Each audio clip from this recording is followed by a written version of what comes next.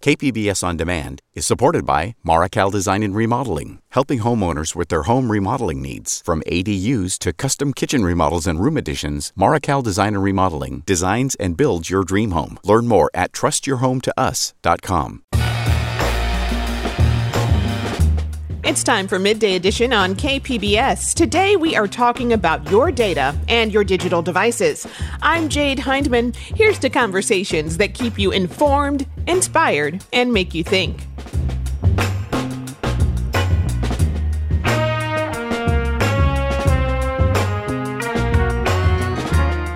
The process of getting a cell phone repaired can be so cumbersome, it's easier to just buy a new one. But a new bill could change that. You know, when you buy something, you should be able to do what you want with it. And this is about giving people all those options.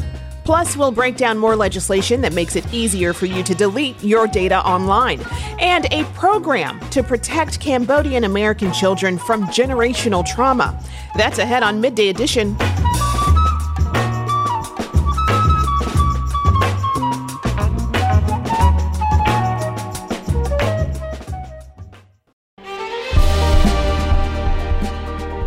Hi, I'm Bill Hohen. And I'm Ted Hohen.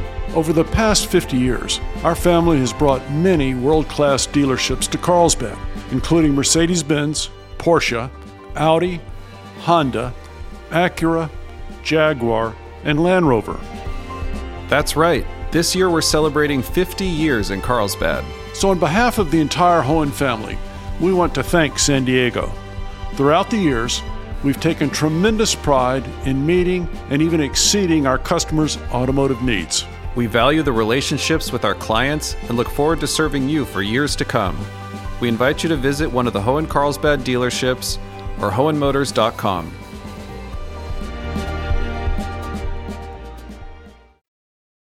A new bill that's better for the environment and might also save you some money offers repair benefits that are both accessible and affordable. Senate Bill 244, better known as the Right to Repair Act, stands out because it mandates companies make it easier for you to repair your electronics and appliances, which means that instead of upgrading your glitchy cell phone every 2 years, you might be able to just get it repaired instead. The California Public Interest Research Group Director, Jen Engstrom, and local repair shop owner Tony Heipel from iTech, iPhone, and MacBook Repair Shop spoke with KPBS Midday Edition producer Andrew Bracken about the bill. So, Jen, you've been on the program before talking about the right to repair. It's something that you've been working on for years now. So what is in this bill that passed last week, and why do you think it's important for consumers in California? Yeah, great question. So we are really excited because last week, the state legislature finally, after 6 years, approved the Right to Repair Act. What this bill does is it gives all Californians, both consumers and independent repair shops, access to what we need to fix our stuff. So access to the parts and the tools and the service information needed to repair our electronics and our appliances so we can keep them working longer and throw less away. And so what kind of stuff are we talking about here? What type of devices are included in this bill? This is everything from smartphones to refrigerators. We've heard a lot of people complain about breaking their laptop computers and needing to get them fixed and experiencing really high prices. And this will help people to, be able to fix them cheaper because there'll be more competition and consumer choice in the repair marketplace. So, Jen, how big of a problem is e-waste today? Yeah, our country and our state has an electronic waste problem. California households alone produce an estimated 772,000 tons of e-waste each year. That's 46,000 cell phones every single day. And that's a problem because it's not only overfilling our landfills, but when those electronics break down, that can leach toxic chemicals like lead and mercury into our environment. It could even get into our groundwater. So by keeping things in use longer, we can really cut down on all of that e-waste. And then on top of that, when you have to replace something because you can't get it fixed, that also means more manufacturing, more production, and that uses a lot of energy, can release greenhouse gas emissions. So by keeping things in use longer, we're also helping the climate. We estimated that if everyone kept their cell phone for 1 year longer, that would be the equivalent in terms of emission reductions as taking 600,000 cars off the road. And Tony, you see this in your day-to-day. What types of repairs do you find to be the most difficult that maybe really shouldn't be that difficult? There's actually a lot of them, but we'll just take your simple battery repair or screen repair. Those are the most common ones. Back in the day, it didn't used to be too much of a problem. We would just change your screen or your battery and send you on your way. Now, if we change your screen, battery, or camera, you're going to get this notification that it's been changed, and it says unable to verify if this part is original or not, even if you did put the original one in there. And it's kind of hard to convince customers sometimes that you're not cheating them, that it actually is an original part. And you specialize in Apple products. I mean, what makes their devices so difficult to fix specifically? They just put up a lot of roadblocks. It doesn't need to be so hard to fix, but they just kind of go out of their way to make it harder and harder. We'll just take the battery, for example. We used to just be able to pop it out of there. Now they use like really tight adhesive, and it's like glued in there so hard, it makes it kind of dangerous to pull it out. It's a task in itself. Just kind of little booby traps, or even if you do have the part, it won't work if you install it. So we have a lot of hurdles to jump through. Tony, now that you mention it, I actually have an older MacBook with a broken screen. I mean, if I'm considering, say, getting a newer version with, a newer chip versus just fixing the screen, what are some of the things I should think about when making that decision? Well, I usually tell my customers if they break something and they want to upgrade to get a new one, you got to sometimes think about the costs. So your old one, it'd probably be more cost efficient to fix the old one, keep it running, because there's probably nothing wrong with it other than you just wanting the new one because they make you want it. And then if you do get the new one, and then if you do happen to break that new one, the repair costs for the new one opposed to your old ones. It's kind of something I tell people to think about, especially with phones. Yeah. And Jen, Tony just mentioned it, this idea of these companies kind of making you want the new one. I know for the Right to Repair Act, you have been working with companies like Apple. What has that process been like to bring them on board and kind of get them on board with what your goal was here? Yeah, we're really excited that companies like Apple and HP have actually come on board and said that they support the idea of right to repair. And these are companies that were longtime opponents to this idea. I think it just shows that right to repair has become very popular amongst consumers. Folks want to be able to fix things and want to be able to fix things easily and affordably. And so they saw it and, in their interest to actually come on board and support this idea. So they're supportive of the bill. Now we need to make sure that the bill gets signed and then they, implement it and make their things both repairable, easier to repair, and then just more repairable and last longer. What would that actually look like in terms of making it easier to repair? Yeah. So, the first thing is to make the repair materials available. That's what right to repair is about. That if things are fixable, those things we need, the parts and the tools and the service information should be accessible to customers, to consumers, independent repair shops. This is the idea of ownership. If you own something, you should be able to fix it how you want to fix it and have all these choices. That's the first step. And then there's the next step, which is to just make the devices actually last longer and not need to repair them so much, making them designed to last. So that's really what we need companies to start doing, is actually designing their products so that you don't have to fix them so often, that they actually are, designed to last. And in this process of, getting these companies like Apple on board, were there concerns more about intellectual property or more just about potential loss of sales? This idea of customers hanging on to devices longer. Yeah, the things that the company said that they were looking for is to make sure that the bill protected consumers' privacy and protected intellectual property. So we worked with the industry to come up with amendments to just make sure that this bill was good for consumers and good for these companies. And we think that the end result is something that is really good for the state of California. We're hoping that the governor signs it.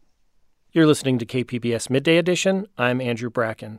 I'm speaking with Jen Engstrom from CalPERG and San Diego repair store owner Tony Heupel about the Right to Repair Act, which was approved by the California legislature last week. Jen, as we noted, you and other advocates have worked on this legislation for years now. But earlier efforts never made it this far. Why? What changed this year?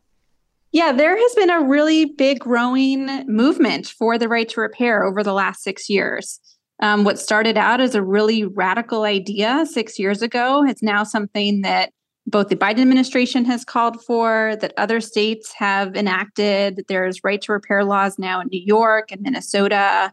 And it's something that the public just wants. We've seen a lot of support in our state. Over 100 elected officials have signed on in support, and 80 repair shops and environmental groups. The thing that's really cool for me is to just know that this started as a scrappy group of tinkerers and consumers and environmentalists and small business owners who decided to come together to take on the tech industry, to, fight for the right to fix our stuff, which again was thought of as really radical. But now it's become something that is just really common sense. And then the public agrees we should have, and the legislature approved it with bipartisan support. So it just shows that, if you come together with a smart idea, you can, if you build enough public support and kind of get the idea out there and build enough visibility around something, you can make things happen. And it's pretty exciting to see. And Tony, how would this change repair shops like yours? What could you offer customers that you can't today? Probably cheaper prices and more options and getting things done quicker. So this bill passed with near unanimous support. I think there may have been just one no vote in total. Why do you think this issue, unlike so many others today, was able to get such strong bipartisan support?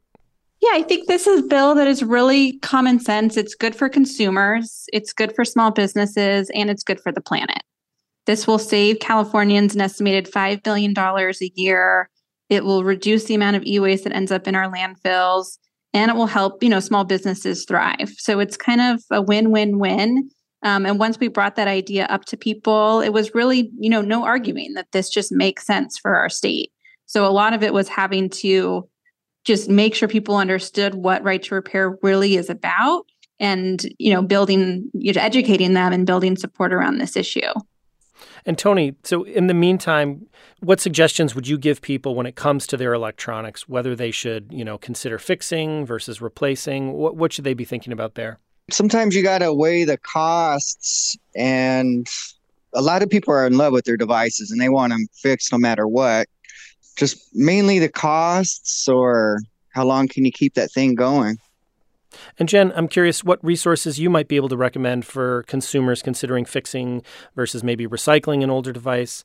I think you mentioned kind of, these tinkerers and, engaging with this tinker community in this process. Yeah, first of all, I'd say the great thing about right to repair is that, if this becomes law, you'll have that decision, those choices. When you buy something, you should be able to do what you want with it. And this is about giving people all those options. So if you like fixing things yourself, you can fix it yourself. There's good resources out there like iFixit that has a lot of how-tos on how to fix things yourself. If you want to get it recycled and get it to an e-waste recycler, you can do that. We've worked with Homeboy Industries, which has a great e-waste recycler, and they'll refurbish a lot of items and resell them to, folks in the community that need those more affordable devices. Or if you want to go to, a local repair shop, you can do that. And then, of course, there's nothing stopping you from still going to the original manufacturer if you want to go there, too, to get it fixed. The point is just to have all of those different options. I think California is just the third state to pass legislation like this. Are there any efforts for a national right to repair law? There are, yeah. First of all, there are over 40 states that have introduced legislation like this in the last 6 years. There is also federal right to repair legislation that's been introduced, though, it hasn't gotten that far. But we're hoping now that we have, something, we're on the verge here in California, that will make it easier for other states and hopefully to get something passed nationally. And Tony, I'm curious, is there any particular fix you're most looking forward to being able to do a little bit easier if this bill passes, if it's signed by Governor Newsom? Not any one in particular, but a great many of them. I can make a long list of them. Oh, give us a few. What you got? We'll say Face ID for one, or any type of biometrics like your face scanner or fingerprint scanner, or even the lid angle sensor on the MacBook. Some of these things, no matter what, it's not going to work when you put a new one in. Things like that, not blocking us through software once we do have the hardware. So it's kind of like a dealing with one thing or the other. It just make life so much easier. And do you think, Tony, that this might fuel more people to take on the challenge of, fixing their electronics more, maybe just ordering parts from you or trying to do it more on their own? I think it would give them more confidence to do it on their own, because a lot of times customers will call us and ask us, hey, I just want to do this or that. And we'll caution them with great caution. Do not even attempt to do it because you will break something. It's going to end up costing you more because it's not as easy as you think. So, Jen, this bill passed last week. It now sits on Governor Gavin Newsom's desk. Do you have any indication whether he'll sign it? And if so, when that'll happen? He has until October 14th. We're hoping that given that the bill passed with so much support in the legislature, that it means he'll sign it. But, we're waiting at this point and hoping that he does. That was the California Public Interest Research Group Director Jen Engstrom and local repair store owner Tony Heupel speaking with Midday Edition producer Andrew Bracken. Coming up, do you know how your data is collected online? Everything that we do across the internet basically becomes part of our digital footprint. Learn more about that and how to delete your digital footprint after the break. You're listening to KPBS Midday Edition.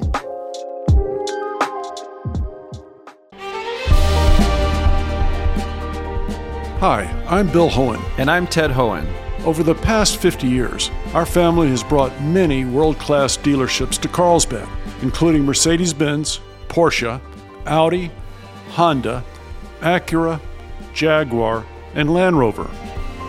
That's right. This year we're celebrating 50 years in Carlsbad. So on behalf of the entire Hohen family, we want to thank San Diego.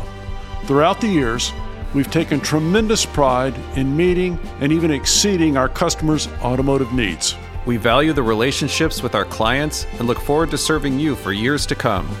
We invite you to visit one of the Hohen Carlsbad dealerships or hohenmotors.com. Welcome back to KPBS Midday Edition. I'm Jade Hindman. Now we go from the right to repair to the right to delete. California lawmakers last week passed a bill to make it easier for us to delete our personal information online. If signed into law by Governor Gavin Newsom, the Delete Act would allow Californians to reduce their digital footprint through a single request. Here to explain more about digital footprints is Mark Kapczynski, Senior Vice President of Strategic Partnerships at OneRep, which is a data protection company. Mark, welcome to Midday Edition. Hi, thanks for having me. Glad to have you here. So can you first explain what we mean when we say digital footprint? Yeah, some days I wish it was just a simple, easy answer. But digital footprints basically refer to all the different ways we as end users or consumers travel across the internet, and at every stop along the way, whether it's through a browser or through an app that we're using, the sites, whether it's a business site like an e-commerce store like Amazon, or a publisher where we're reading news articles, or we're listening to a podcast, to you name it, watching a movie trailer, everything that we do across the internet basically becomes part of our digital footprint. And all those different stopping points that we make every single day, all these different kinds of business entities are collecting our data, and each one of those represents some little piece of our footprint. And ultimately what happens are different companies try to take those little bits and turn them into bigger and bigger bits so that they can learn more and more about us and use that information for a wide swath of reasons, whether it's marketing, selling us advertising, selling our data, and other things. Oh, that's a lot to dig into. So how much information is actually out there about us?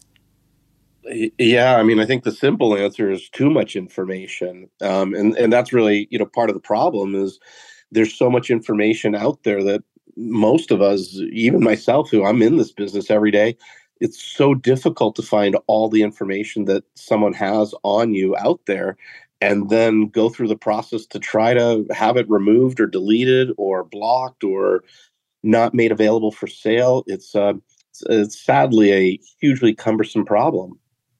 Well, so there are data brokers. So what exactly are data brokers and how do they get my information? Yeah, so data brokers operate on a couple different levels. So in I think you also have to use the term data like collectors, I'll say as well. So there's kind of like three levels at the end of the day. There's let's just use the simple term websites, various websites that collect data about you and I every single day. Like we go to a website, we register to, learn more about their e-commerce products, or we register to watch a movie trailer, or we register to read the news, or anything and everything in between. All these little collection points, we're typing in our information into their site so that we can create an account, or so that we can gain access to that thing that we want, the trailer, the news, the article, the song, you name it. And what happens is there's big companies, big data aggregators, I'll say, that basically partner or try to purchase data, if you want to think of it that way, from all these like little publishers, if you want to call them that, these little data collection sites. And the big data aggregators collect little bits of information from all these different sites about us, right? No one of these small companies that's collecting it has everything on every American, but the big data aggregators are trying to do that, right? So by collecting data from, call it 1,000 different websites, they can start to find, oh, Mark's over here, Mark's over there, Mark's over here, and start to assemble like a synthetic identity about who I am. And then what happens is once they have enough data about me from all these collection points that they partner with, well, then they start to sell it. And they sell it to smaller data aggregators that are sometimes also known as people search sites. These are kind of the real nasty ones that you see when you do a Google search for yourself, like Spokeo and My Life and White Pages and all these sites that basically buy your personal information, buy that digital footprint, and then they create what seems very innocuous, but they create HTML pages with some of our information on it so that Google can then crawl their websites and index all this personal information. I mean, so are they doing AI to put all of this information together? That's what's funny. Like, they're not yet. Maybe at the larger aggregator side, these big data aggregators, they're probably using it because they're more sophisticated. They're big companies, right? Some are publicly traded. Mm-hmm. And so they're probably using artificial intelligence and machine learning to stitch the data together. Mm-hmm. But when you bring it down to these, again, what are known as people search websites, these sites aren't very sophisticated. They're really just marketing sites, and they're really good with what's called SEO or search engine optimization. So they're not doing anything fancy. They're just simply buying data as their product to sell, putting it in such a way that Google can index it, and then people around the internet can find it and buy it. Wow. I mean, so how much is our data worth then, and how much money are data brokers making off of it? Some of these data brokers, are making into the 10, 20 million, some, all the way up into like $100 million of revenue per year. So they're making pretty good coin off of our data. And really the key, the sad key to this is like you and I never authorized any of them to have our information, much less put it in a manner that Google can index it. Like I certainly never signed anything that agreed to that. Right. So you say a fundamental question, though, that we need to think about is who owns our data, and why is that a question we need to be thinking about today? Yeah, well, here in America, sadly, you and I don't own our data. We don't own our identity. The companies that collect our data and process it are the ones that actually own our data and our identities. And so that's like to me, the fundamental issue is like, I don't own my own information. Amazon owns it and 1,000 other websites own it, but I don't own it. I have no rights to it because I've, in essence, by using Amazon or using any of these little, movie trailer websites, any website that I go to, I'm basically giving them permission to have my data and do what they want with it because they listed in their privacy policy that they're going to be selling my data, right? Right. So how would the Delete Act then change our digital footprints if it does become law? Yeah, well, again, it's a step in the right direction. We'll have to see how it actually gets applied, because again, what's happening is these large data aggregators, these big publicly traded companies that collect data for a living, they feel like they have all the rights to this data because the publisher that originally collected it gave them the permission. So it's going to have to come down to what are those rights on a particular site when you sign up for the site services. Like, again, I always pick on like movie trailers. You have to, register and give them some basic information, but you're agreeing to a privacy policy in terms of service and use of that data. It all starts right there. So the Delete Act is interesting, but it's sort of like trying to catch it on the back end, not on the front end. And I think that's like where I'm waiting to see how it really manifests itself is like, why are these companies even collecting and moving this data around in the first place, right? Just because, then to put in a Delete Act where we try to delete it, after it's already been released. It's like we need to solve this problem up front. You're listening to KPBS Midday Edition. I'm Jade Hindman. I'm speaking with Mark Kapczynski of OneRep about our digital footprints. And Mark, how easy do these data brokers make it to have your personal information removed?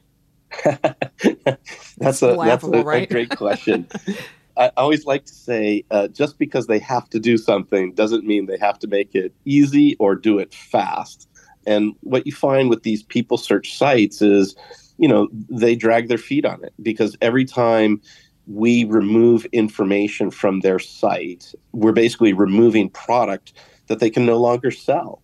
And so the challenge is, they don't want to remove product, so they make it very difficult for consumers to have their information removed. And then, again, because they're really just marketing companies, they don't really have a lot of data efficacy. So just because you've submitted a removal request and even if they acknowledge it and actually do remove it, there's no guarantee that in a few months or 6 months when they get new data feeds from their suppliers that your data is back in their system. And when you think about how all of our data is actually intertwined, I mean, just to get a cell phone, you've got to put your Google information in, everything's linked to this email account. And then through that email account, you're doing searches online. I mean, it's quite interesting. It's crazy. And to me, the crazy part is like, how is it that Google is allowed to index all of our personal information and make it so easy to find? Like, how is that a thing, right? That feels like an easier thing anyway, to shut down first. Is like, if Google weren't allowed to index all of these people search websites, that's half the battle right there. Yeah. Because Google's the first place people go to try to find my personal information. So if we at least take that out, it just is making it far more difficult for people at the starting point to even find it, because they'll type in my name and they'll just find my LinkedIn profile and be disappointed that they can't find my home address and then give up. The majority of people will do that. But, I think Google has a lot to answer for in this case as well. So even if California then does make it easier to delete personal information online, it wouldn't go into effect until 2026. So what are some ways people can protect themselves today? The first thing is know what's out there, right? And sadly, this is something the consumer has to do. The end user has to do. It's not like someone else is looking out for you. The government's not looking out for you. Businesses are, so you got to take ownership for this problem or issue yourself. So the first thing we always recommend is do a Google search for your name, but use a browser that's in what's called incognito mode. So you're basically doing it as like a general user of the internet would find your information. And you'll be kind of shocked to find how much information is out there and easily indexed on you. The second thing you can do is certainly you can try to manually request all your information to be removed from these people search websites, or certainly, that's the business that we're in at OneRep. And, you could use a service like ours or the like that will help scrub the information. So you kind of you got to find it, you got to scrub it. And then the proactive thing after that is, start thinking about creating like a synthetic identity for yourself, meaning a fake identity. And that's what you use when you sign up for things on the internet, so that you're not giving out your real personal information. Because even though it seems like, oh, it's just a little movie trailer website, like it has huge potential ramifications. And so we try to recommend people to create, some fake identities that, like, I use this one for, banking. I use this one for e-commerce. I use this one for, sites where I'm trying to get a coupon or something. And that way you also know where your data is coming from when it potentially can reappear on the internet. It's also like, it's not even just online. It's on apps. The apps on your phone are collecting data. I mean, there's so much out there, and evidently it brings in a lot of money for brokers. Well, so. What's funny? I always joke. It's like I'm old enough, I guess, to remember like the days sort of pre-internet, and it was like when the internet really was just taking off in the mid to late 90s. It was like everyone's like, you got to be on the internet, you got to be found. People have to find you on the internet. And now it's like, I don't want to be found. Please don't find me on the internet. Let me do everything I can not to be found. The sentiment has changed. I've been speaking with Mark Kapczynski, Senior Vice President of Strategic Partnerships at OneRep. Mark, thank you so much. Thank you so much as well. And, hopefully people get out there, find their information, and start scrubbing it. Coming up, a program for Cambodian American children to repair generational trauma. You have to, be happy and move forward. And they would always tell me, the kids back in Cambodia have it much worse than us. We are blessed to be here in America. You're listening to KPBS Midday Edition.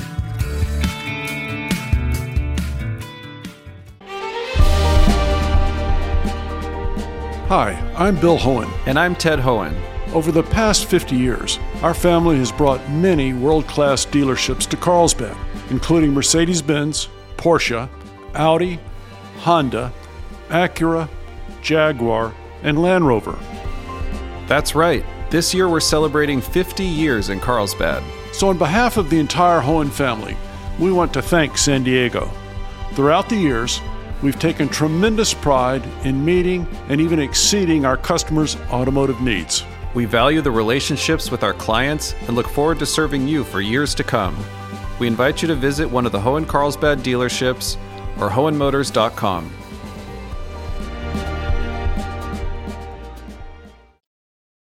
Welcome back to Midday Edition. I'm Jade Hindman. Fresno is home to the 5th largest Cambodian American community in California.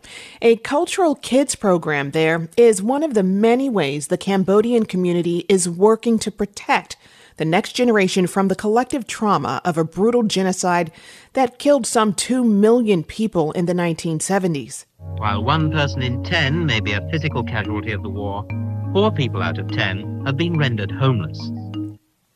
Many refugees fled the horror of the Khmer Rouge during Pol Pot's regime, and those who survived, including those who came here to California, often pass that trauma down to their kids. Sarith Hawk from KVPR Valley Public Radio is going to introduce us to one Fresno family working to heal from that experience. And just a heads up, this story talks directly about suicide. I'm at Fresno's largest Cambodian Buddhist temple for the inauguration of the new abbot. Chants, prayers, and blessings begin a 3-day ceremony to welcome him. This was where I first met 36-year-old Nancy Meese, who helped to organize the event. She likes to volunteer at the temple and is often one of the youngest participants here. Even though, I'm American-born, but I feel like, to make my ancestors proud, to make my parents and family proud, I have to carry on this tradition. Nancy was born and raised in Fresno to parents who fled the Khmer Rouge. She says her culture was almost stamped out by the genocide and mass migration. But it's these kinds of communal events that keep them whole. She has lots of memories at this temple where her grandmother was a Buddhist nun. I remember dropping my grandma off. She would come here and teach me how to, the Buddhist way of living. Nancy often brings food to the monks, one of whom is her father, Kong Mies. He moved here to carry on the family's tradition of service a few years after his mother's death in 2012. On this hot and humid afternoon, the 76-year-old begins one of his favorite duties at the temple, watering the plants and vegetables.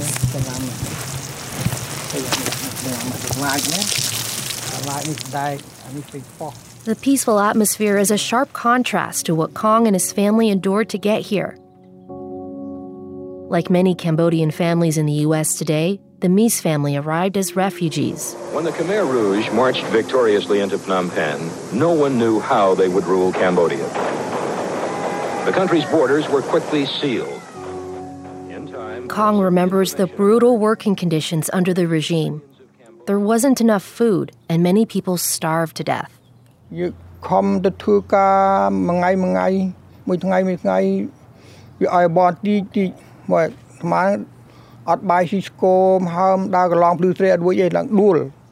of his children died from starvation, and his older brother was executed by Khmer Rouge soldiers. He never knew what happened to him.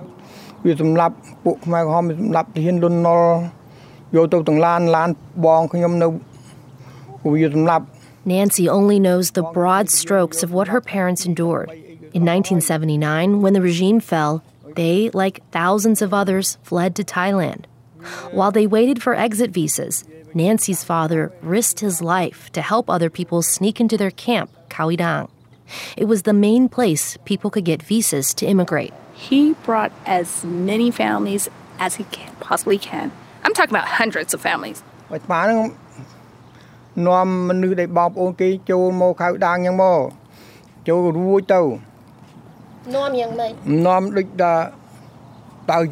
Kong Mies recalled how risky the missions were.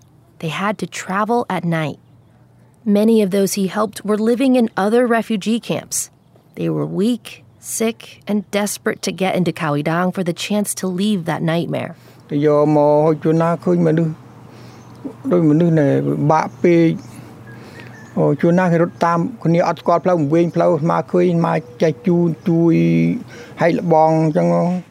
Kong went out every night, guiding those who had lost their way.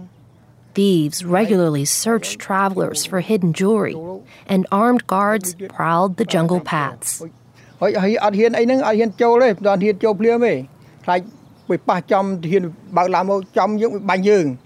For Kong, the risks were worth it.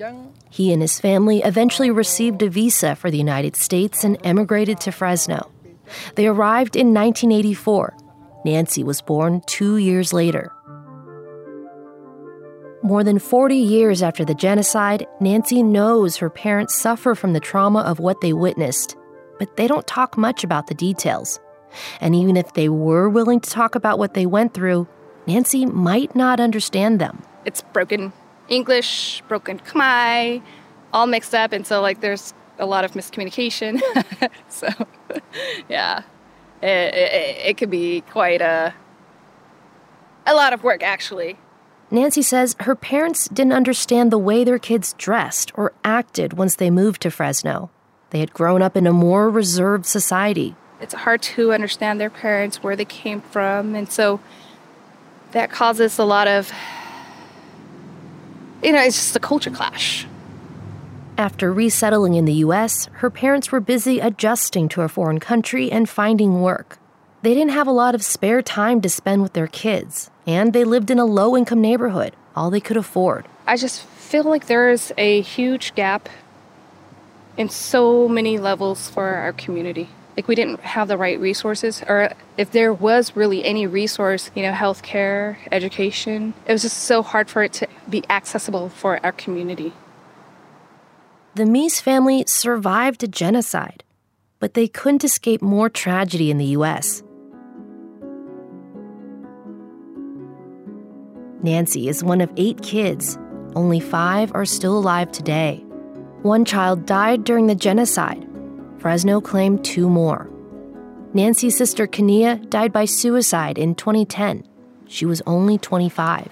We didn't expect it to happen, you know. My sister was a very bubbly person, loving, caring, kind. Kenia was only a year older than Nancy, and they were close. It was just so hurtful that she couldn't at least share what was going inside, what was bothering her, because we were like best friends. Kenia had been struggling with depression for months, but it was taboo in their family to talk about it. You have to, be happy and move forward. And they would always tell me, the kids back in Cambodia have it much worse than us. We are blessed to be here in America. Nancy knows this is how her parents learned to cope with all they suffered, but she wonders about the impact it had on her sister's mental health. I felt like they were dismissing what we felt internally.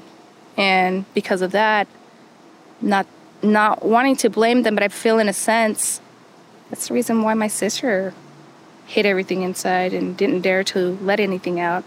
And she dealt with it by herself. Nancy just wishes Kenia had confided in her. It took a toll on me where I felt like I failed to be a sister. Like, how could I let that happen? Nancy says the environment they grew up in didn't help. Their Southeast Fresno neighborhood had gangs, and her brothers got involved. And it was a way for them to protect themselves from being bullied by other, ethnic groups. Because of his gang connections, one of her brothers was deported to Cambodia. He doesn't even know Cambodia. He doesn't know the culture, and he can barely speak the language. Just after he was detained, Nancy's sister Kenia died by suicide.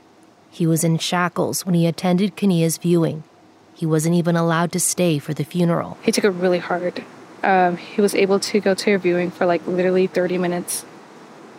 And it broke my heart to see him drop down to his knees and, just bawl. Rocked by these losses, Nancy planned a trip to Cambodia the following year. She wanted to visit sacred religious sites, check on her brother, and ground herself. While there, she experienced something profound, what she calls an awakening. I completely changed. I just completely prioritized my life and filter out what wasn't important, what was. She felt spiritually connected to the world, able to accept what had happened. And when she returned to Fresno, she saw it as her duty to help her family heal from their losses. I felt like I had a huge role in bringing the family together in a sense spiritually. And if I don't do that, I feel like we're going to fall apart again. Her faith was put to the test once again. Just a few years ago, Nancy's oldest sister died from complications related to alcohol. Nancy says drinking was her way of coping with Kenia's death. Sometimes it all feels too much for Nancy to carry. I'm the young one in the family, and I just why is it a responsibility for me to be that glue in the family? Throughout her grief and loss, Nancy has turned to her religion and culture for comfort. She did see a therapist when Kenia died, but didn't find it very helpful. She says if the care was more geared towards Cambodians, it might have been different. There is a model for that type of culturally responsive care in Fresno already. So this is one of the group rooms. Jay Vang is the clinical director at the Fresno Center, whose mission is to offer health and immigration services to the Southeast Asian community. So we have our men's group, our young women's group, our elderly women's group. Right now, they predominantly serve Hmong patients. But Vang says Cambodian Americans could benefit too. The Fresno Center's success with the Hmong community started with destigmatizing mental health. Generation after generation been told them that if you have mental health, you're actually crazy, but really you're not. Dr. Gia Zhang is a clinical psychologist and program director here. He says people were turned off by terms like mental health or clinic. And we actually have allowed the lady to kind of test this out with their husband and say, when he asks you where you're going, you just say, I'm going to go to the happy house, rather than going seek mental health, right? It's a better positive turn. Here, people can get culturally appropriate care in their own language. A must, says Vang.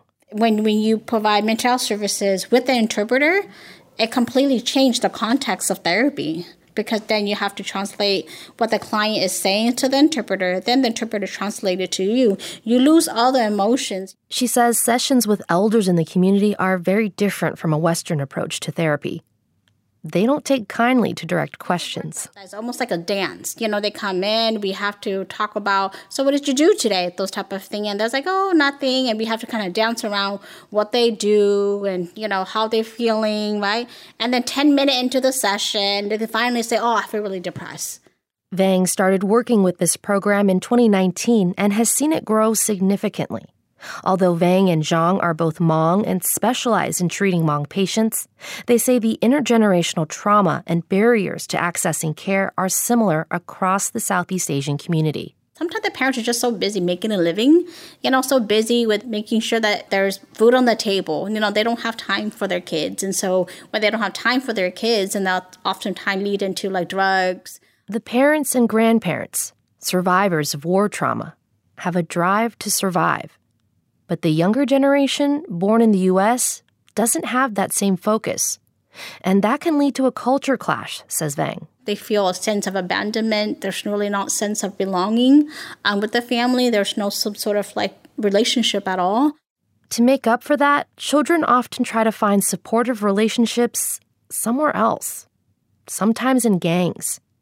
Many also suffer from anxiety, depression, and suicidal thoughts. But it's because the parents have their own traumas. And it could be the fact that, they're just really depressed. They don't really know how to talk to them at all. And traumatized parents can create new trauma for their children. These are all things Nancy Meese experienced in her own family.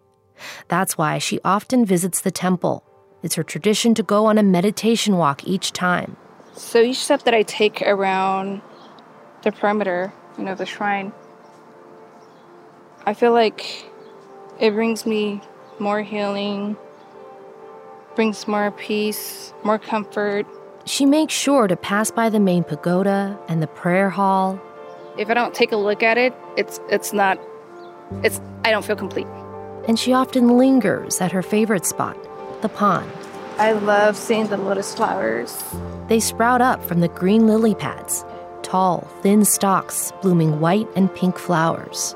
In order for it to become a beautiful flower, it has to go through mud and, all the dirt and challenges, the weather. They remind her of her own journey. But at the end of all the challenges and the winds and the storms, at the end, it blossoms, right? It blooms so beautifully. That piece was reported by Sarith Hawk from KVPR Public Radio. Anyone experiencing thoughts of suicide can call 988 to access the Suicide and Crisis Lifeline. It is available 24 hours a day.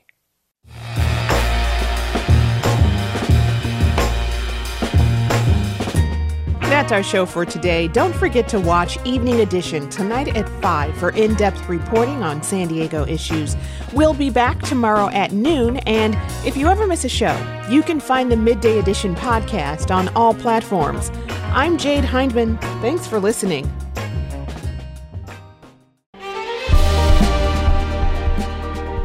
Hi, I'm Bill Hohen. And I'm Ted Hohen. Over the past 50 years, our family has brought many world-class dealerships to Carlsbad, including Mercedes-Benz, Porsche, Audi, Honda, Acura, Jaguar, and Land Rover.